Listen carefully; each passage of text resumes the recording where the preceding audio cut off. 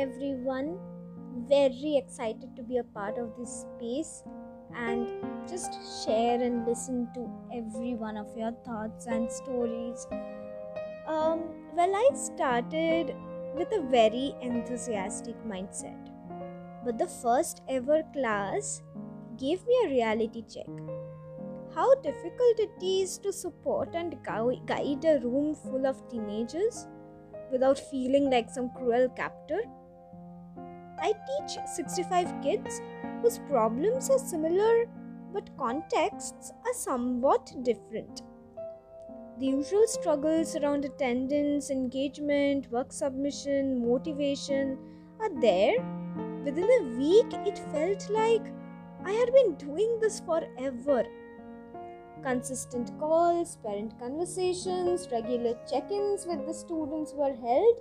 I spent minutes and hours to ignite the will among the children to come and attend classes. Online classes are boring. It's difficult to sit straight for 5 long hours. I read their minds. Yes, we know. But what is your plan then? We are not privileged. We are not rich. We need to work hard for our freedoms to unleash. I stared at blank screens for way too long. There was no relationship or trust amongst us. The 8th graders, they are new. They did not know each other. To come off mute and talk is to them a great bother.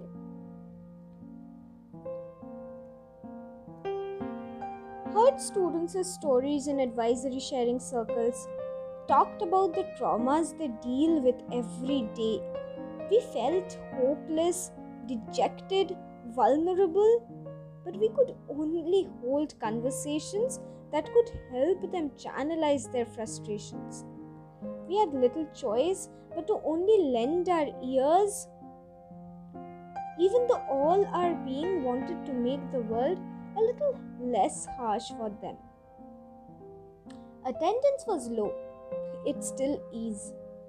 You only imagine how bad it was. Maya Didi, a social worker, traced them to give them the tabs required for education, now that education meant only for the privileged. We ensured that the link was constant, so that the students don't move around losing their way in transit. Our trackers look like a sea of red when it comes to work submission. English projects explained in Hindi got submitted in Hindi. I laughed a lot and I cried a lot more, but again chased them to the end of the world and made them submit their work.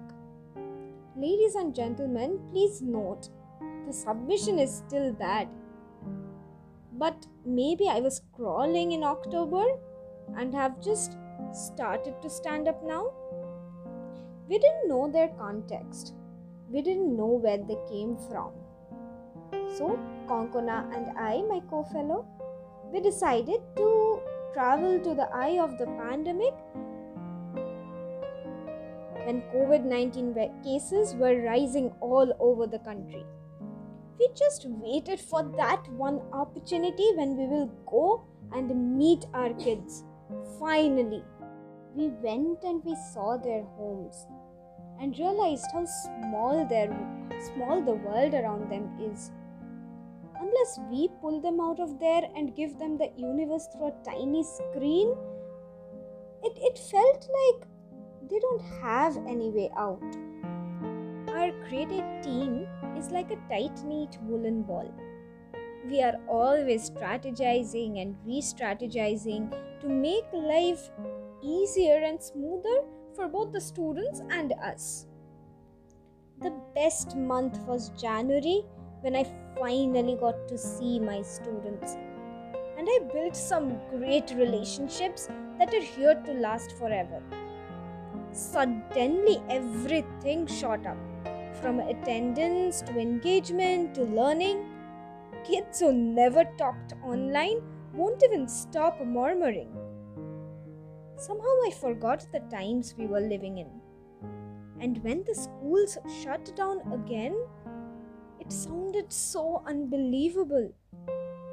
And here we are again, back to square one, struggling with attendance, engagement, submissions, learning curves flattening again.